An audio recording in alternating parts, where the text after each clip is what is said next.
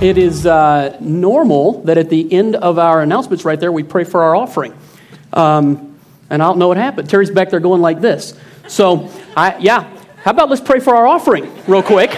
So, Lord, thank you for blessing us. And Father, we in return, God, we just are thankful to be able to give back to you. Lord, you have abundantly, just like Terry said, we talk about what we're grateful for. God, you have taken good care of us. And Lord, today, to be able to minister to 300 people who are in a position, Father God, to receive. Lord, it's better to give than receive, because if we're able to give it, that means we've already been given it. Lord, thank you for how you've blessed each one of us. Father, we just ask right now, take our offering, use it, multiply it. God, let it satisfy your dreams, your desires, the things that you want to accomplish in this earth.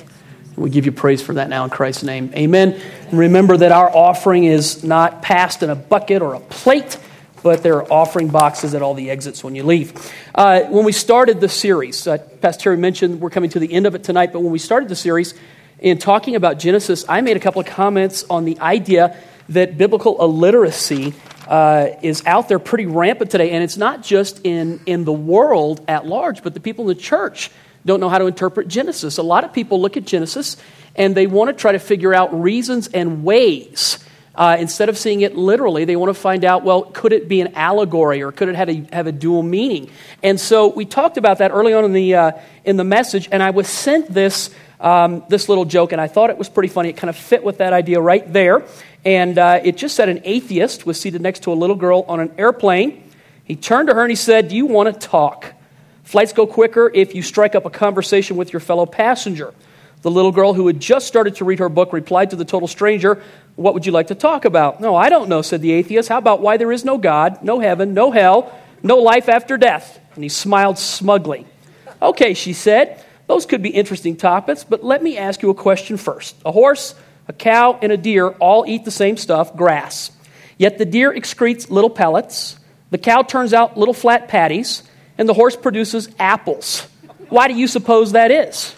The atheist, visibly surprised by the little girl's intelligence, thinks about it and says, "I have no idea." To which the little girl replies, "Do you really feel qualified to discuss why there is no God, no heaven, no hell, no life after death, when you don't know poop?" And then she went back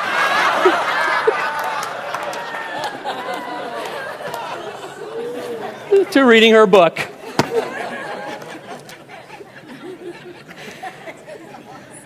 Now, if you think, gosh, that was sort of out there, I changed the word so I could read it in church. On your seat, you'll find the notes for tonight. If you grab them, follow along with me. That's great. If you want to just listen, that's fine. I want to welcome all of our campuses today, not just here at Lone Tree, but Highlands Range, Castle Rock, those that live stream us, those that will listen later on the next couple of weeks via the podcasting, the CD, the DVD.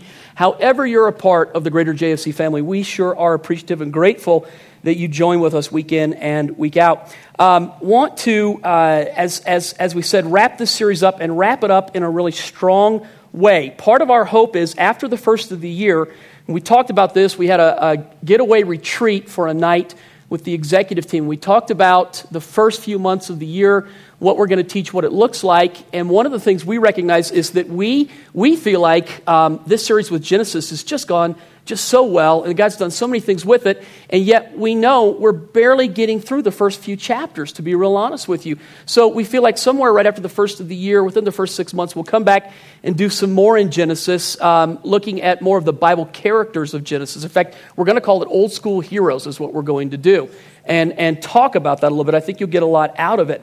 Tonight, though, we're going to wrap up talking about Abraham, and I put in your notes, I just give you this honest admission, I don't think there's any way to do this man honor in one message. I mean, you're talking about the patriarch of our faith. You're talking about an individual that God used in such a tremendous way, and to try in one message to cover everything there is to cover about Abraham. It's worthy of a series, to be honest with you. And so in trying to then say, okay, what should I talk about? I don't want to give 50 things that I like about Abraham. What should we talk about? I just came up with a few things that I admire about him, things that I felt were worthy to, maybe this is the good idea. Maybe this is the message that actually leads into the next part on the old school heroes. And maybe we can whet your appetite in showing you what we're going to be talking about. So I'm going to look at Hebrews 12:1. If you find it there at the top of your notes, this is what Paul writes about Abraham. He says, "Therefore we also, since we are surrounded by so great a cloud of witnesses, let us lay aside every weight and the sin which so easily ensnares us, and let us run with endurance the race that is set before us." Now, I taught a message recently to a group of people, and I just said, when I was in Bible college, one of the quick things that they taught me, and use this for your personal study. Anytime in the Bible, when you find the word therefore, therefore is a connecting bridge to the information that was given right before that sentence. So anytime you find the word therefore, you want to look backwards. You want to read, what's the therefore? What is the therefore setting up? So Paul writes here, "Therefore, since we are surrounded by so great a cloud of witnesses," that's Hebrews chapter 12. Hebrews chapter 11 is called the Hall of Faith, if you know the Bible. Hebrews chapter 11 begins to talk about all the patriarchs and all the things that they did. And it talks about Abraham, and it talks about Abraham's exploits. So that when Paul comes into Hebrews 12 and he says, we're surrounded by a great cloud of witnesses, the witnesses are the people who lived before us, who God did phenomenal things with. And here's the point. They're standing around us, as it were, cheering for us, encouraging us, watching what we're doing. They're bearing witness that they did it, and so can you. Yeah. And so Paul tells us, lay aside everything that keeps you from running effectively. And remember, you're surrounded by people that God's used just like you. And they're cheering for you. They're pulling for you. Really, I put down in your notes, this was just a thought that I felt like the Holy Spirit showed me, and I think maybe it's something that would be of benefit to you. I put down a reason we still have the Old Testament. Have you ever asked, since we're under a new covenant, and since Christ is taught about mostly, now prophetically we read about him in the Old Testament, but he's taught in the New Testament, why do believers, born-again believers, why do we have the Old Testament? What's the purpose for it? Well, I'd give you a couple of different things, but the main one tonight that I would kind of throw out to you, I think that the Old Testament serves as a book of testimony to us, of the things that God wants to do in our lives. And now I need to explain testimony, because probably if you grew up without a very religious background, testimony was something that you did in court. But if you grew up in a religious background, here's how it was for me. I grew up as a Catholic kid, and then I was invited, this is in the South, I was invited to a little Southern Pentecostal church, an Assembly of God church. Maybe 70 people in the building, and they were 70 excited people. It's the only way I can say they were excited.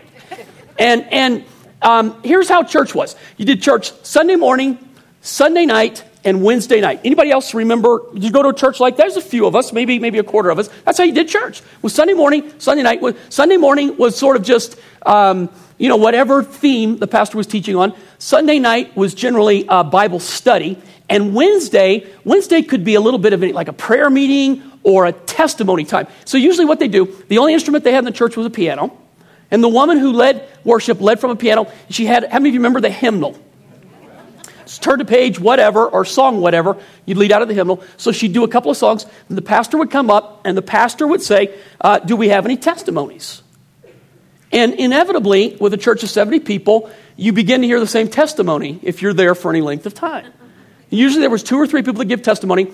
One woman, Sister Mildred, would always give testimony. She'd stand up and talk about something that God did, but it would be the same thing over and over again. All right, we got to the point where we'd laugh at that. And we thought it was kind of funny. But here's the deal.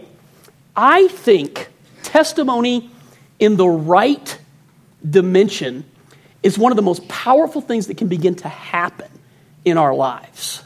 So let me give you an example and try to take you down this real quick. And the reason I'm teaching this, when I go to read about Abraham serves as a testimony to us. His life is supposed to cause us to have faith.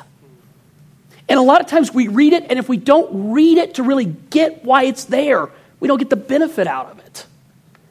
So testimony is this powerful thing that God has given to us to build faith in our lives. I'll give you a great, for instance. Do you remember the story when Jesus goes to the well and he meets the Samaritan woman? And Jews weren't allowed to talk to Samaritans. They were sort of the lower. And Jews in particular, to show how religious or righteous they were, wouldn't associate with people who weren't righteous. So Jews as a whole didn't talk to Samaritans. So Jesus comes to this well in Samaria. He meets a Samaritan woman, and he asks her for a drink of water. The woman goes, hey, first of all, don't you know that I'm a Samaritan? You Jews don't talk to us. Second of all, why don't you get the drink for yourself? And Jesus goes, if you knew who was asking you for a drink of water, you'd actually ask him for a drink, and I'd give you water, and you'd live forever. And this woman goes, what are you talking about? And Jesus begins to prophesy to her who he is, and then he begins to tell her things about herself that only God could know. You ever had an experience where God reads your mail? Jesus begins to read her mail, and he tells her, hey, why don't you go get your husband? And she says, I don't have a husband. He said, you're right, you've had 5. You're not married right now, you're living with a guy. You know, encounters with Christ could be a little off-putting. So Jesus begins to tell her that he is the Christ, the Son of God, that he's there because God sent him, that he wants to minister to her and to her village. And the Bible says she goes back to her village and she begins to tell them. The word says she gave testimony. John chapter 4. She gave testimony as to who Jesus is. And this is what the Bible says. Many Samaritans believed in him because of her testimony. Then they came out to meet Jesus, and then it says many more believed in him after meeting him. But it's possible to believe in Jesus just based on the testimony of somebody else. Amen. Yeah, that's good. That's good. It is possible to build faith in your life just based on what somebody else did or somebody else experienced with God. I remember probably Tom Ewing. And some of you know Pastor Tom. He heads up all of our worship teams. Pastor Tom, I don't know, this was probably 15 years ago, a little more than that. Tom gave me a tape. It tells you how long ago it was. It was a tape. He gives me a tape, and on it is a worship leader who's got an affliction with his voice. He was a national worship leader. I think you know this story. And he damaged his vocal cords. And he lost his ability to sing. And he had to talk like this. And he couldn't sing anymore, and he sounded horrible. And he lost his ministry. And Tom said, John, I want you to listen to this tape because you're not going to believe what happens. And he said, I'm not going to tell you, but you've got to listen to it. So I put it in, I'm listening to it, and the guy's leading a conference talking like this. You'd have never thought he had this beautiful voice. And he's talking about how God can heal. And while he's talking like that, the Lord touches him. And his voice cracks. And he tries to clear it. And he does it again. And all of a sudden, after like a 6 or 7 year affliction, the Lord heals him instantly while he's talking on this tape. So he begins to sing. And the place, this is at a conference with 2,000 or 3,000 people. The place is awestruck at what God just did. I never met the man. I didn't see the man. All I could do was listen. I remember pulling my car over and I'm weeping and I'm like, God, you are the healer. Touch me. God, wherever I go, I want to see this happen. For the power of testimony is that it can raise a faith level in us. When we see God do something for somebody else, we want it too. And we don't have to sit there and just think God used to do those things. How many of you believe God still can do those things? All right, how about this? How many of you believe that God wants to do those things? One more level. How many of you think God is doing those things? Testimony begins to raise the level of faith in our lives. And when we read about These individuals who lived before us and who did great exploits and who God used, you need to understand, they weren't Jesus. They weren't supernatural. They were men and women just like you and me. And when we read about them, it is to begin to raise the level of faith in our life to know that God wants to do that in us too. So when we talk about Abraham tonight, let me give you three things that I think really begin to teach me. Three things that are testimony about Abraham. The first one is I put down the man of faith. A powerful man of faith. In Genesis chapter 12, the very first time we begin to read about Abraham, the Lord shows up in Abraham's life this way. God visits Abraham and he tells him, get out of your country, leave your family and from your father's house, go to a land that I will show you. I will make you a great nation. I will bless you. I will make your name great. You shall be a blessing. I will bless those who bless you. I will curse him who curses you. And in you, all the families of the earth shall be blessed. Now, if we just stopped right there, that's a big chunk to swallow, yes or no. For God to show up and say, leave everything you know. Leave everything you've been raised around, all of your inheritance, everything that's been given to you. Here's what I want you to do. Leave it all, follow me, and if you do that, I'll bless you. Now, if it just stopped right there, all of us are left with, wow, that's pretty big. I wish God would do that. Do you really wish God would do that for you? What would be your response if God came tonight and said, leave everything? And by the way, that's exactly how Jesus did with the disciples, didn't he? Leave everything and follow me. In you, all the families of the earth shall be blessed. And then the reply, Abraham departed as the Lord had spoken to him. Lot, his nephew, went with him. Abraham was 75 years old when he departed from Haran. You get what I'm saying? He's not 20. It's not as though he doesn't have anything to risk in the situation. How about this sentence right here? God loves it when we just believe him and act on it. Let me say it one more time. God loves it when we just simply believe him and we begin to act on it. The Bible says without faith, it's impossible to what? Please God. Without faith, it's impossible to please God. Now, when I talk about Abraham, the man of faith, let me stop. I've mentioned this before. Faith in the American church, man, in the last 25 years or so, it's really gotten, it's taken on a Middle Eastern context to it. Meaning that people take faith and they use it as some kind of a mind control issue. Like if I had enough faith, I can control all the stuff around me. Or if I have enough faith, I can make things come my way. How many of you saw Star Wars? You remember when Yoda said, use the Force? I would submit to you, the American church has sort of seen faith as some Star Wars exhibition to control stuff. If I have enough, I can make money come my way. If I have enough, I can make people do what I want. And I would say to you, that is more mind over matter philosophy than it is real faith. Real faith is not about controlling anything. Real faith is about believing God. You don't get faith in order to make things happen. You listen to God and believe him, and he'll make things happen. Did you hear that? I put down in my notes, they're not in yours, but in my notes, the Bible says that faith comes by what? Hearing. Faith comes by hearing, and hearing comes by the Word of God. All right, let me explain to you real faith here real fast. Faith is not me reading about wealth and then going, I want that, so I'm going to come up with enough faith to start believing God for wealth. That's not what it means when faith comes by hearing and hearing by the Word of God. Faith comes by hearing by the Word. In the New Testament, the word, slow down, the word has a dual meaning. Logos, which what you're reading right now is logos. It's the written word. All of us write, that's logos. But then there's the word rhema, R-H-E-M-A, rhema.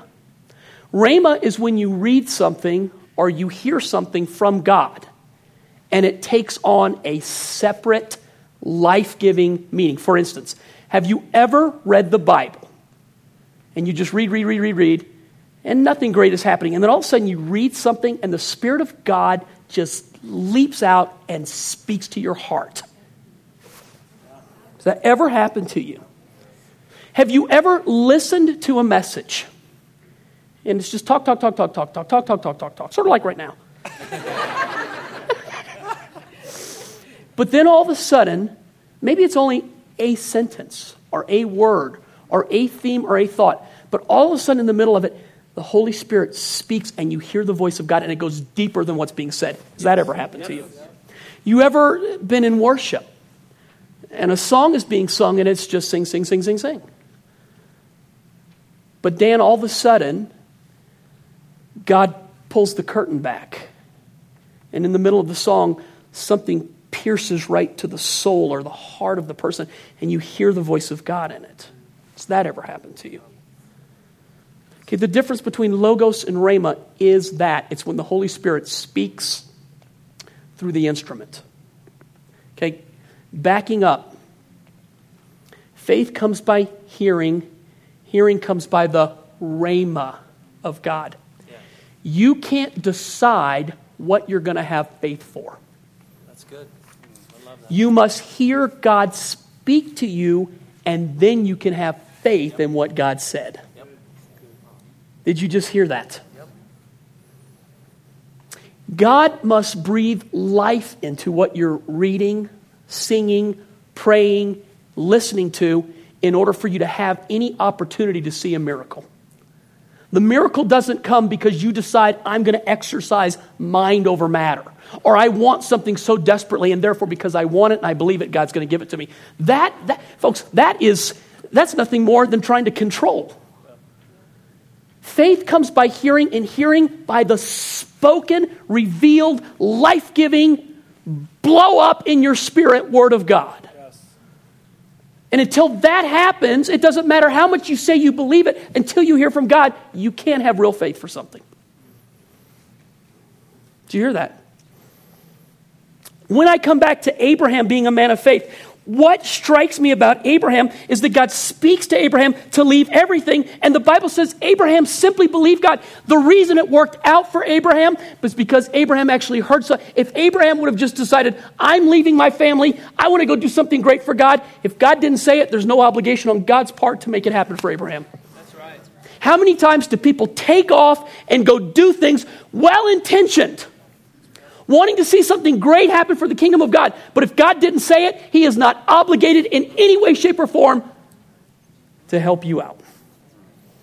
It's a big word right there.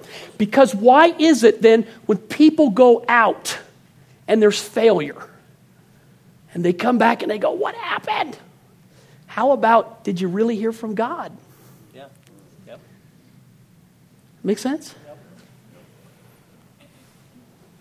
In Galatians chapter 3, 6 and 7, Paul writes this about Abraham. He says, just as Abraham believed God, and it was accounted to him for righteousness, therefore know that only those who are of faith are the sons of Abraham. Okay, listen to this.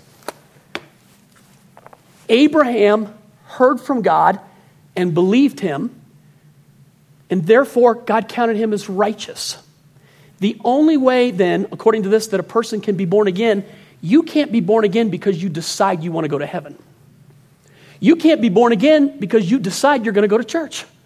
You can't be born again because you decide anything. You're born again when the Spirit of God calls you and you say yes to what God said. Yep. Yes. Did you hear me? Yes. That's why living a good life, being a nice person, doing great things, giving all your money, sacrificing your body won't get you anywhere ultimately when it comes to the heaven and hell issue. Only by faith in God can you make it to heaven. Boy, you're quiet on me. Is it too much like, Pastor, it's the first service Saturday, come on.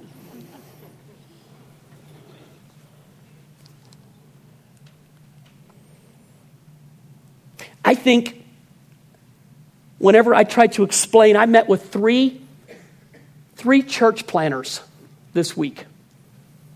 3 guys that want to plant churches. 2 2 guys here in town and 1 guy from Jacksonville, Florida. And all 3 of them, I think, are going to be really successful. All 3 of them asked me the question, what makes you successful there? And whenever I try to explain that to people, what most people want is, can you write down the formula? Yeah. What did you do first? What did you do second? What were you teaching? And what a lot of them want to know what you were teaching, because they think if I just teach the same thing, then I can see the same result. And so every time we go into that, man, I have to back up and I have to say, listen to me. You're not going to like what I'm about to say to you, because you're very prepared to go out and you're going to try hard. But I need to pull that rug out from underneath you right now. Well, God wants you to work hard, and God wants you to give it everything that you got. You're going about it the wrong way. You need to be able to look me in the eye and tell me God told you to do this. Because if God did not tell you to go do this, you are about to embark on something where you're going to need him. And if he didn't tell you to do it, why should he show up? So I'm talking to all 3 of these guys, and all 3 of them in the conversation somewhere, this is 3 different days, somewhere they asked me, what was it that made you successful? I said, ultimately, I just need to tell you this. The only thing I can credit it to is that when you hear from God and you do what he tells you to do, he makes you look a lot better than you really are. Anybody else got that testimony in your life? No, be honest with me right now. Be honest. Because what they want, give me the formula, write the book, tell me how to do it, and I don't know exactly how we did it. One guy was like, how do you view other churches? It's really important. I can't tell the story because there's a pastor in our area that's about to start a church. And I can't tell the story yet. And he's coming and he's asking me. It's a really good church that he's coming from, a big church. He's going to start a church. And he's like, man, how did you do it? What went on? Give me the formula, the story here. And I said, the bottom line, you really tell me the God factor. Tell me what happened to you that makes you want to go do this right now. I probably shouldn't tell a story, but I'm going to tell a little bit of it. He was in a church that wasn't a full gospel deal. And he got baptized in the Holy Spirit. It ruined his ministry. And God's done such a remarkable work in his life, man. And he is on fire. And I'm just listening to it. And he goes, bottom line, it's this. He says, I can't go back and teach what I used to teach because I don't believe it anymore. He said, I believe in healing. And I believe in miracles. And I believe in tongues. And he said, the problem is it's all happened to me. How can I deny it? I said, you can't. And the guy goes, well, my problem is this. Who changed, me or my church? I said, you did. He said, then by right, I shouldn't break my church into a bunch of small pieces, should I? I said, man, that's brave. I said, that really takes courage. The God factor in his life is this. This guy is going to do what God told him to do at roughly my age because he doesn't want to hurt that group of people. And he's going to leave, like an Abraham, everything that he has to go start from scratch to do it the right way. I admire that. And he goes, how do you view other churches? He goes, is it a threat that I'm coming to talk to you like this? I said, no. I said, here's the problem. I said, the devil's church is bigger than all of our churches. I said, bro, between my church and my house are 100,000 people. And it only takes me 15 minutes to get there.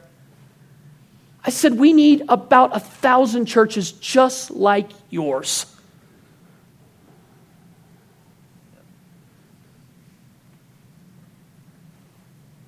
Faith. When we read about Abraham, do you have any Abraham? Is God saying anything to you? Is God challenging you on anything? Is he speaking to you about anything in your marriage, with your children? Maybe you have a ministry.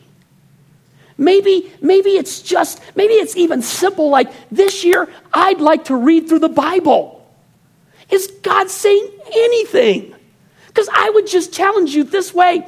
I think that when God shows up in your life, he always is calling us to follow him. Is there anything happening?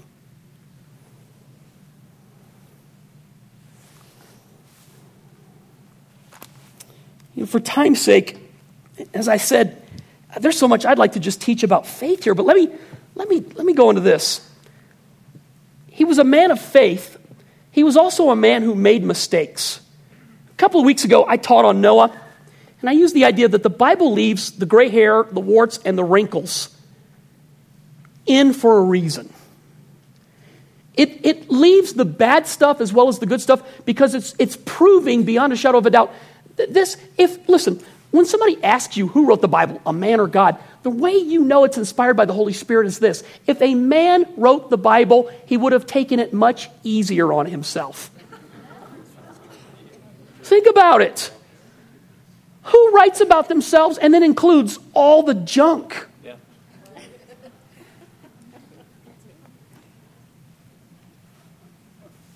Because it's clearly in here, some of the mistakes that Abraham made.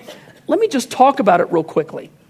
In Genesis chapter 16, his name at the time was Abram, not Abraham. And his wife's name is Sarai, not Sarah. And I'll talk in just a moment about how God changed their names. But let me just say this. In Genesis 16, 1 through 2, the Bible says, now Sarah and Abram's wife, had borne him no children. And she had an Egyptian maidservant whose name was Hagar. So Sarai said to Abram, see now, the Lord has restrained me from bearing children. Please go into my maid, and perhaps I shall obtain children by her. And Abraham heeded the voice of Sarai. Let me just quickly, and without trying to make it past a PG message, the Lord had come to Abram and Sarai and said to them, I am going to give you a child, and I want you to look up at the stars and try to count them, because when I get done with you, your offspring are going to outnumber all the stars that you can count. Now, the problem is, at this time, Abram's already 90 years old. He's been walking with God these 15 years. The Bible says he and his wife's body are past the point of childbearing. But God gives them this word, and they've already had this experience with God where they believe him, so they must have believed him that it was possible. But I think through time and the fact that it didn't happen, how about this? Disappointment with God can be the mother of bad theology. When we begin to have disappointment, instead of aligning our disappointment or our experience with the Bible, we begin to align the Bible with our experience. Make any sense? So she decides, okay, God is going to give us a child. He said it was going to come through me, but obviously he made a mistake. So here's what I want you to do. I've got this younger woman who serves me, and I want you to go in and sleep with her, and maybe I'll get the child that way. And then the Bible says he listened to her.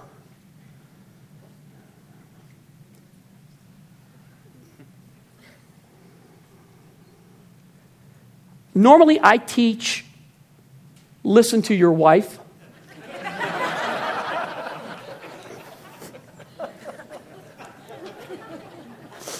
Here is a very clear exception. If she wants you to sin, don't do it. He went in and he slept with her. She got pregnant.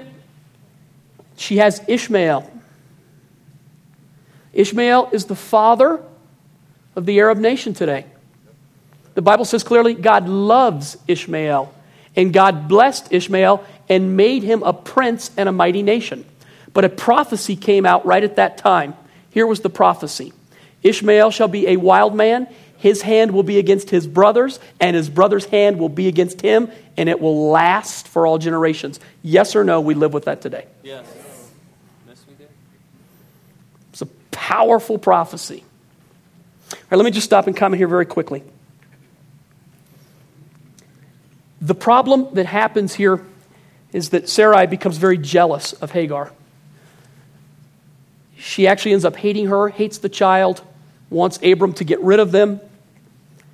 But Abram created this child, and he loved that child, but it got in the way of God's promise. Let me just give you a couple of interesting thoughts here, and let's kick this around. If God ever gives you a promise, never, ever help God fulfill his promise. That's good. No, I want you to listen. This is really important. One of the greatest mistakes you can make in your life is to take flesh and try to make flesh spirit. Here's what the New Testament says. Spirit is spirit, flesh is flesh. Flesh never turns into spirit, spirit never turns into flesh. You can't take what's wrong and make it right. God does not need you to help him if he makes a promise to you. I don't know if you've ever recognized this truth, but it is easy to create an Ishmael in your life that you will live with for the rest of your life if you do things according to the flesh. Yep. That's good. You ever gone off and decided, God, I'm going to do it this way rather than wait for you? And you create something, and once you create it, like debt, Yeah. it can follow you your whole life. God will give you a word about a relationship, and you decide, okay, I'll handle the details of the relationship. And you enter into something that you can't get out of. And even when you try, it just creates a greater mess. Anybody hear me? Ishmaels are dangerous. Ishmaels are works of the flesh. Ishmaels are not ever going to turn into a work of the Spirit. You can end up living with the result of your Ishmael for the rest of your life. Be very careful when God gives you a word, never to go ahead of God and make the thing happen. Let God be God and you be you. Yes.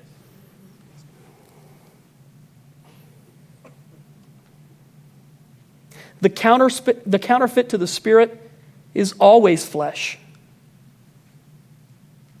You know, when it comes to the promises of God, one of the things we're tempted with as pastors and at church,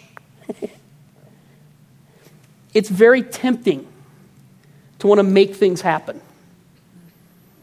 It's tempting to want to drive things. It's tempting to want to push things and use flesh. One of the things that I early on made a decision about with our church, and this is difficult to live with. See if you can follow the thinking here. I just decided, just because God has done this work, we have no right to exist in perpetuity unless the Spirit of God is here with us on an ongoing basis. In other words, just because God got us started does not mean that we have the right now to take it and go do what we want to do.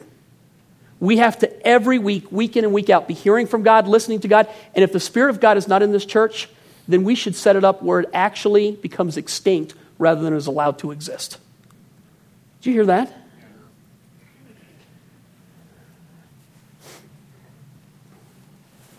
I don't know, maybe that was just for me and to remind me. But I know that one of the things the Lord told me is you have no right to exist in perpetuity. You only have the right to exist as you follow me, John. All right, let me just finish the message and talk about Abraham this way. Let me talk about the record of remembrance. I read two scriptures to you, Old Testament, then the New Testament. And they're the same story, but they're told two different ways. One is from Abraham's side, and the other one is from God's side. So in Genesis 18, verse 11 through 15, it says, "Now Abraham and Sarah were old." Anybody notice any difference in that first sentence? Names are changed. Okay, here's the deal. God showed back up after they created Ishmael and said, "What in the world have you done?" And the Lord said, "I fully intend on giving you a child." And the Bible says that Sarah laughed at God. She laughed at him. She mocked him. But here's what happened. She became pregnant. She had a child. His name was Isaac. Isaac means laughter. It was at that point that God changed their names. Whenever God changes your name, it's to reflect the new nature that he has for you. They went from who they were to who they are. I'll hit the name thing in just a second. But Abraham and Sarah were old, well advanced in age, and Sarah had passed the age of childbearing. Therefore Sarah laughed within herself, saying, after I have grown old, shall I have the pleasure, my Lord, being old also? What she's saying is, after I'm too old, I'm going to have pleasure with you. You're too old. And the Lord said to Abraham, why did Sarah laugh, saying, surely I shall bear a child since I am old? Is anything too hard for the Lord? At the appointed time I will return to you according to the time of life, and Sarah shall have a son. But Sarah denied it, saying, I did not laugh, because she was afraid. And he said, yes, you did. I heard you laugh. Hebrews chapter 11 was the hall of faith. This is how God writes the story. In Hebrews chapter 11, verse 11 through 12, by faith, Sarah herself also received strength to conceive seed. And she bore a child when she was past the age, because she judged him faithful who had promised. Therefore, from one man, and him as good as dead, were born as many as the stars of the sky in multitude, innumerable as the sand which is by the seashore. All right, let me stop. Here's what I want to show to you very quickly. These are the exact same stories. One is told by Abraham, one is told by God. Okay? Abraham's story is exactly right. God's story is exactly right. How can that be? God doesn't see things just for the way they are. He sees them for what they're going to be when you please Him by operating in faith. And whenever God comes to you, the truth of the matter may be, you messed it up, it's got junk in it, you've torn it up, you've made mistakes, but if you will come to God and you will in faith give everything you have to Him, including your Ishmaels, including your plans, including everything that you have, if you'll give it to God, here's what I know. God, when He writes down the way that it is, God sees it in a completely different way. And He's not lying. He just sees the whole picture. He sees the stuff you can't see. How many of you are glad for the way God keeps the record instead of the way you keep the record? Amen. Did you get that? I think one of the great things that we have when it comes to how the Holy Spirit works with us is that God doesn't see us where we are just in time and space. He sees it all the way to completion. So that when He looks at you, He doesn't just see Stan, He sees Jesus inside of Stan. He doesn't see you for all the mistakes you did yesterday. He sees you completed standing before Him in heaven. And everything's good. So that when God writes it down, it's not a lie. He just writes it down from the end of the story, where Abraham writes it down from the beginning of the story. Tell me there's not a difference in those two things. And when God gets a hold of your life, there's the power of it. He writes the completion. And God has it planned good for you, not bad. Solomon wrote, the end of the matter is better than the beginning. How does he know that? Because he knows that when God gets done with your life, everything that He said to you is going to be yes and amen. I want to submit this to you. It doesn't matter where you are. If by faith you will come and give yourself to God, God will change everything so that the record of remembrance reflects what He sees, not the way it is right now. Amen. Did you get that? I think one of the most powerful truths of Scripture is that when God writes down the record of remembrance, it's a completely different story than the way we would write it. All right, here's what I would say is the takeaway. Everything in the Bible, but in particular the Old Testament, is written to inspire you so that you see your life as holy and not just average. Everything in there is written to be a testimony to you so that you would see, here's what God wants to do. When you read their stories, it's supposed to inspire you to know God wants to operate like that in my life. If you're a person who doesn't have anything, God is saying to you, you see the stars in the sky? When I get done with you, you'll have more than the stars in the sky. If you're a person who doesn't have a good past, here's great news. God does not write the story from your past. He writes it from your future. Every one of us in here, hey, we all We all have deficiencies. 3 of us. One more time. We all have deficiencies. Here's the good news. God, you have to help me in my deficiencies, but God, I'm going to rely on you to bring all the sufficiencies. So the end of the story is what you want it to be, and not what I want it to be. I want to say to you, I would end this message simply this way. God, by faith, wants to do the impossible in your life. What's going on in your relationship with him right now? Are you believing him for anything supernatural? Are you believing him for anything great that's going on?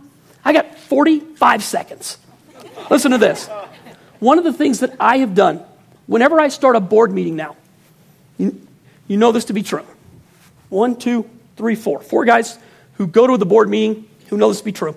There's a board agenda. Tell me the first 2 things on the board agenda. First one is what? Prayer. Second one is testimonies. I take our board meeting before we do any business, before we speak about the financial report, before we talk about anything else. We open with prayer. We spend time in prayer. And the second thing on the agenda is testimonies. And here's what I want my staff and my board to do. I want you to tell me in the last month what God's been doing in your life or in the life of people in our church. We hear every month. Last month, we had a guy that got healed hearing. We had a guy that was delivered from demonic oppression. We had financial miracles that happened for people. We just sit there and we begin to talk about all the different things that God is doing. And why do we do that? Because I don't want to do one piece of business in this church unless I have a group of pastors and a board that believes God can do the miraculous. If we don't start our session, our day, our marriage, our fatherhood, if we don't start it with the belief that God's going to do great things, that God is doing great things, then we're just acting in flesh. We're creating Ishmaels all around us.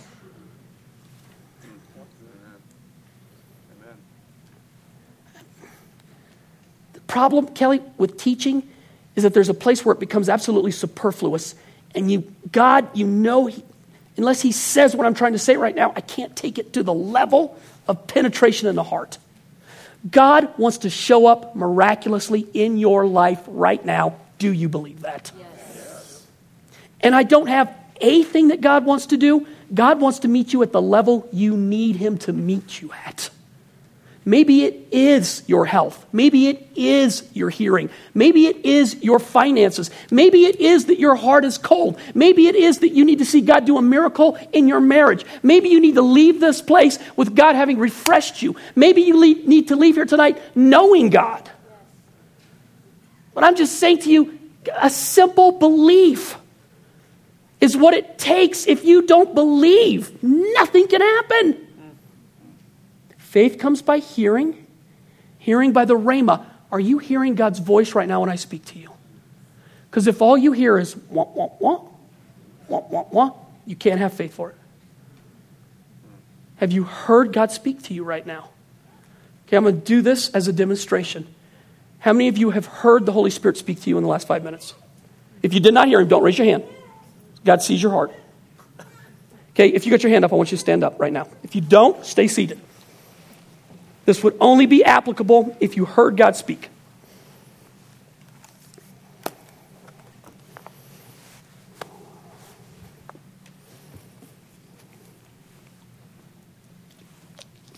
Here's what I want to do. I want you this week to write me your testimony. What's your testimony? Whatever you're hearing from God about right now, I believe that the Lord is going to meet the need of your life. You're going to leave this place and you're going to have an experience. And I'm doing this to prove to you. The reason I said it was absolutely necessary, if you didn't hear from the voice of God, nothing's wrong with you. You're not strange. You're not weird. You're born again. Don't let the devil tell you anything else. God, when he speaks to us, we're responsible to hear. If he didn't speak, you don't do anything. You don't create an Ishmael. If you heard him, then you have the faith to act on it. So I want every one of you who are standing, I'm going to pray for you. I want you to write me this week and tell me the testimony. Because here's what I believe. If you'll leave here tonight, acting in faith on what you're hearing right now, you will see this thing done in your life. You will see it. That's a bold statement. It's a bold statement. Father, for every person who stands right now saying, I'm hearing from the Lord, the Holy Spirit is speaking to me. God, I'm asking right now, engage the person at that level of faith in their life. Without faith, it's impossible to please God. God, it is your delight when we hear you to take off and follow you. For some of you, it's as simple. The act of standing was the act of Abraham being willing to say, I've heard from God and I'm leaving everything else behind. You stood up because you heard from God. It's an act of faith. If it's your marriage, your health, your finances, maybe you're standing up for someone else that you've been praying for and God is speaking to you about that person. Maybe it's your child. Maybe it's a dream that you have. Maybe it's a desire to know God in a different way. Whatever it would be. Maybe it's a deficiency. Maybe your life right now is messed up and it's only by faith that you believe the record of remembrance is going to be written different because of what God is able to do. Whatever it is right now, I agree with you that the Holy Spirit is saying yes. That God the Father is talking to you. I ask in Jesus' name that this would be bound to you and that you see the interaction with God this week. I ask that the Holy Spirit bring you to remembrance, to write me this week and to tell me what God did. Now, the other thing that I would pray for, if you're sitting there,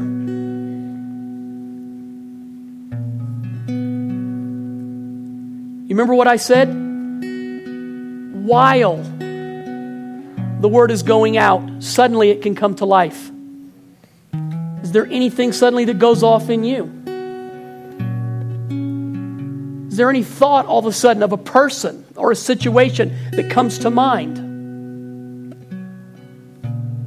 When I mentioned, listen to this, when I mentioned maybe you're standing for another person, if you were sitting and all of a sudden God brought someone to your memory that you've been praying for, that you've been going after with God, that's not an accident.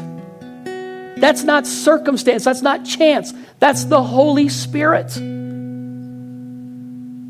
Act on it right now. I'll agree with you. Maybe it was for that person's salvation. Maybe it's for something in their life that is binding them and tripping them. Maybe it's a wayward child. Maybe it's a husband. What is it? Because I'm telling you right now, it's no accident. The Holy Spirit is trying to say something to you. I agree with you. Highlands Ranch, what is the Holy Spirit saying to you right now? I want you to find your pastor after, one of your pastors. Have them agree with you. Castle Rock, I want you to do the same thing. Lone Tree, there are going to be people all over this auditorium that will agree with you in prayer.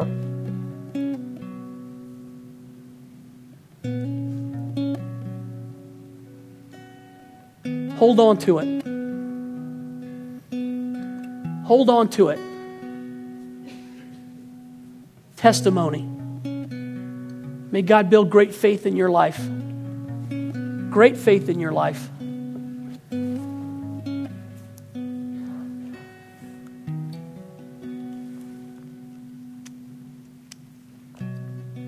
Speak to us, Lord.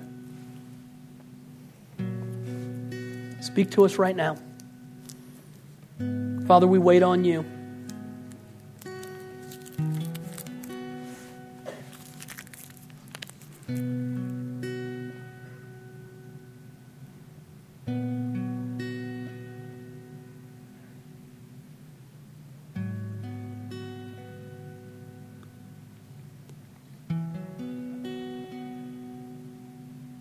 Settle in our lives, Holy Spirit. Speak to us. Speak to us.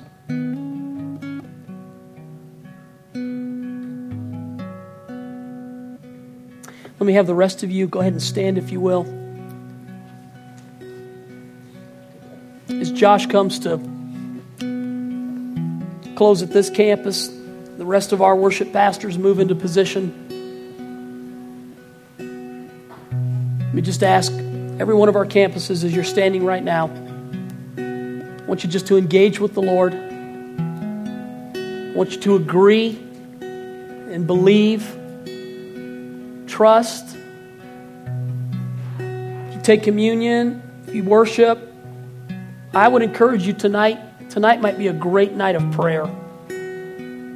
Tonight might be a great night to just agree. Maybe you and your spouse, you and your children, you with a friend. If you came by yourself and don't know anybody else, people in the back will be wearing lanyards that'll say prayer on them. If there's anything that you just need agreement with tonight, that you just need prayer for, I would invite you to step back there and ask boldly for prayer. If you want to use our altars are always a place where you can come and gather.